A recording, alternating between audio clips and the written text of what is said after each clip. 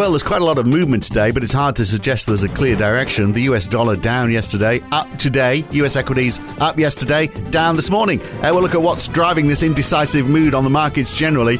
Plus, the Australia-New Zealand divide. We've seen worse job numbers than expected. They've seen much better than expected GDP numbers. What's that going to do to the Kiwi-Aussie cross rate? And will a reaction from China to a fleet of new nuclear submarines for Australia damage our trade with them? It's Friday, the 17th of September 2021. It's the Morning Call from NAB. Good morning. Well, the US dollar and equities were down for most of the session, but, in equities, they've bounced back, leaving us with an ever so slight rise in the Dow, the Nasdaq and the S&P. But to give you an idea, the S&P was down more than 0.75% earlier on. The climb back has all been in the last hour or so of trade. Much more strength in Europe, where the Euro Stoxx 50 finished 0.6% up. Bonds are up, a 4 basis point rise in 10-year treasuries at 1.33%. But again, earlier it was a different story. They were higher than 1.35% earlier. The US dollar is back on the up, a 0.4% rise in the DXY. It's up 0.75% on the Swiss franc. The Aussie has lost more than 0.5%, down below 73 US cents for the first time since late July and early August. The euro also losing 0.5% early on. It's regained a little bit of that, and the pound down 0.4%.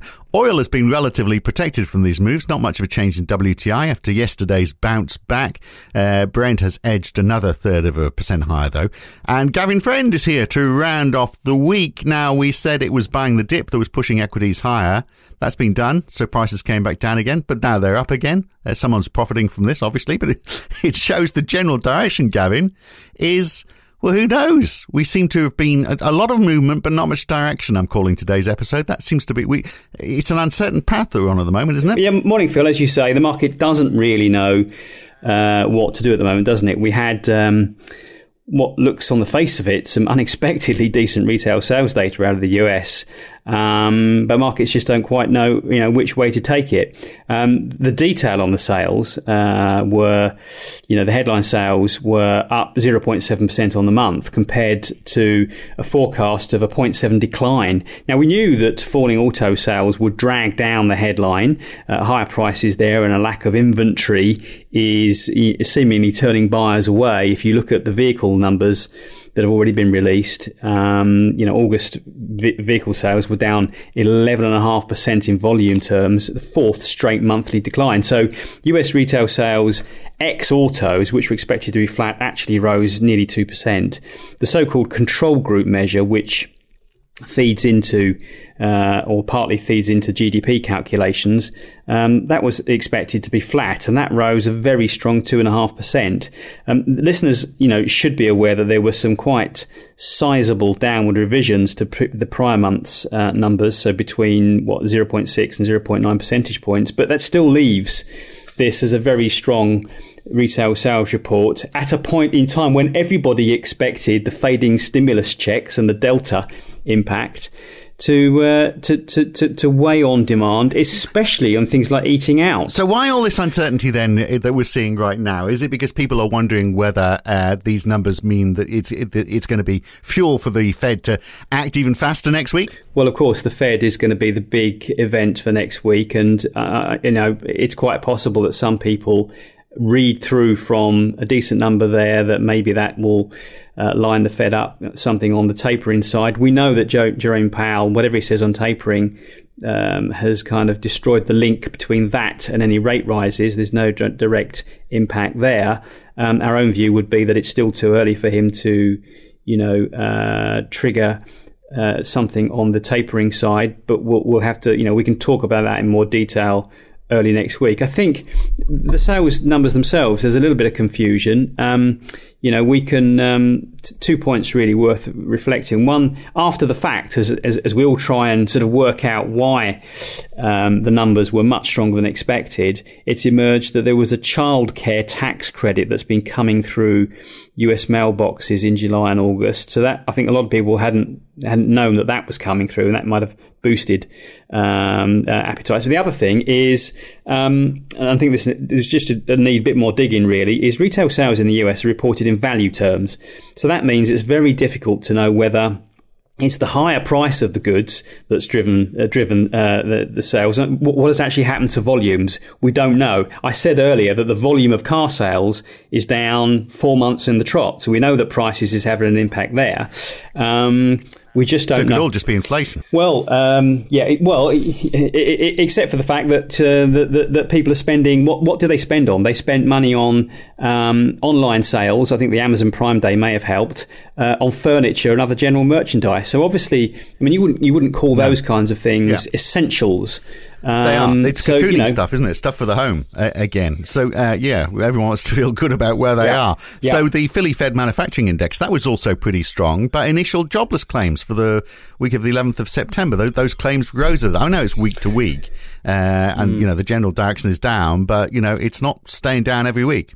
No, so jobless claims, remember we hit a cycle low of 310 last week's numbers. That was revised to 312. So it was always going to be hard to beat that. 323. It's likely the Hurricane Ida impact was still partly to blame. And I think, as we said last week, the trend remains down. But, if you're an employer and you're struggling to hire, as most are, you're less likely to want to let staff go. So that might help claims drop even further.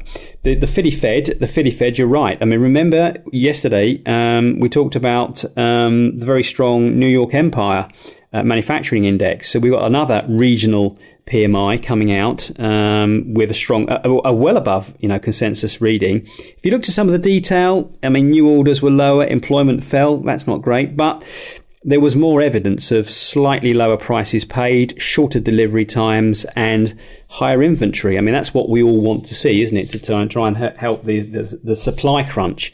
I mean, the broader question about why the market is struggling to sort of process this information. I mean, I think we know that overhanging us, there's been the stuff on the Delta affecting the US, affecting China and broader Asia, the broader APAC region.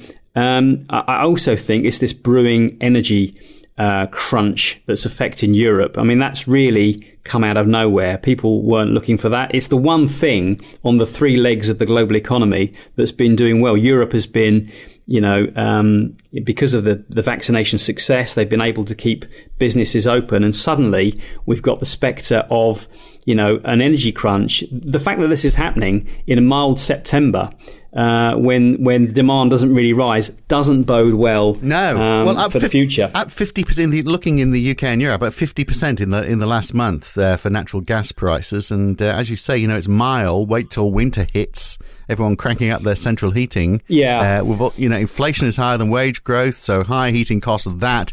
Plus, in the UK, this tax hike next April. None of that looks like a recipe for a strong recovery, Gavin. No. Listeners should be aware that on Thursday, actually Norway, that provides Europe with quite a lot of its gas and energy, did manage to increase supplies, and that's helped pull down prices for nat gas and electricity quite sharply actually on the day. But that's because they'd skyrocketed over the previous few weeks. Of course, the wind, we've talked about the fact that it's been a fairly low wind season. The wind will blow again. Of that we can be sure of. But I think there's a broader question here about flexibility of energy supply, the lack of battery storage. I think the UK's got something like 1 gigawatt of battery storage. It's going to need something like 10 gigawatts by 2030. And more immediately, I think, for markets, it's what does all this mean? It means likely lower growth to add to the already crunch on growth from the supply constraints.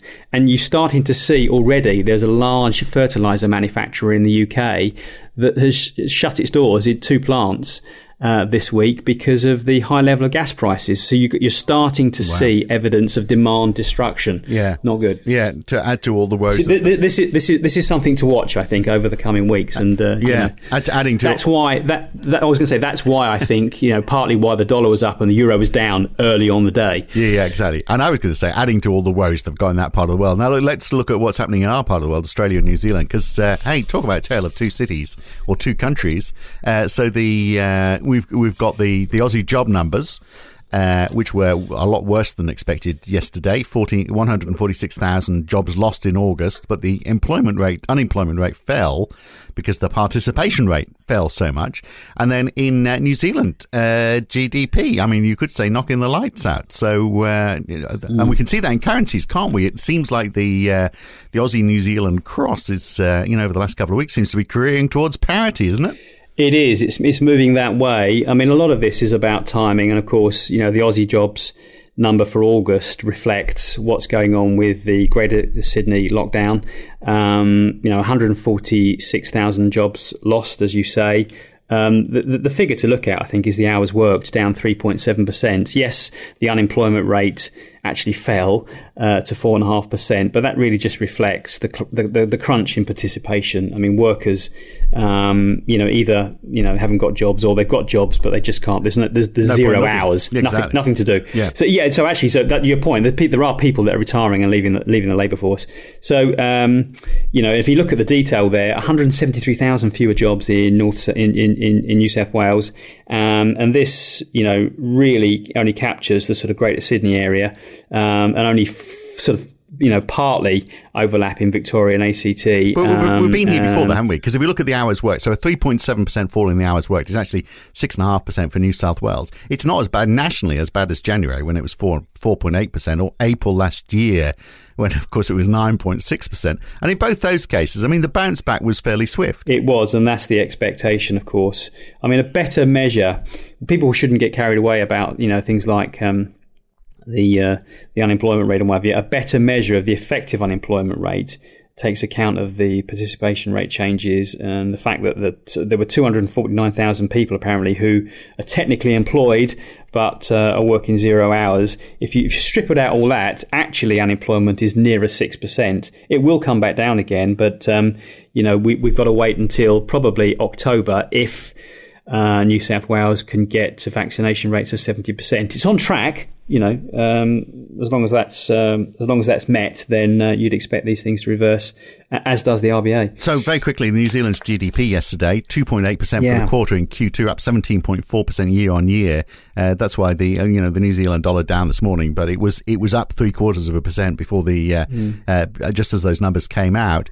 Look, I'm assuming this means that there's talk about more aggressive rate rises from the RBNZ. In fact, it's priced in, isn't it? Yeah. And we're going to maybe we'll get a strong manufacturing PMI for New Zealand as well today, and that might seal that. Yeah, I mean, super strong numbers. It's telling you that excess demand was a lot stronger than previously thought, and way above what the RBNZ was thinking. Previous to this, it thought that excess capacity was something like about 0.9%, assuming a GDP rise of 0.6. Well, the 2.8% GDP rise suggests it's about 2.4%. The economy is operating about 2.5% above capacity. The economy is now 4% above pre-pandemic levels.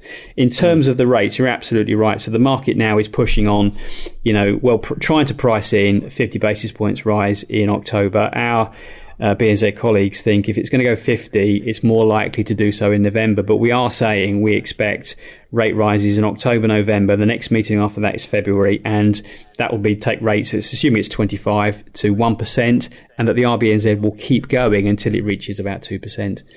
Yeah, all right. And the question, of course, in the background is how is China going to react to Australia having a fleet of nuclear submarines, which are obviously aimed fairly and squarely at trying to stop their military assertiveness in the Indo-Pacific. We'll see how China reacts to that in coming weeks. But today, that's just about it, isn't it? University of Michigan Consumer Sentiment Read is out later on tonight. The 5 to 10 year inflation expectation as well, which last time was sitting at 2.9%. Are longer-term inflation fears subsiding? Have we bought the transitory argument now? Well, I think that's markets have, but have consumers and businesses. I mean, that's going to be very, very closely watched, and that can affect market sentiment. We'll leave it there for now. Good to talk, Gavin. Catch you next time. Cheers, Phil. Wow, busy day, isn't it? That's it for today. I'm back again on Monday morning. I'm Phil Dobbie for now. Have a great weekend. See you next week.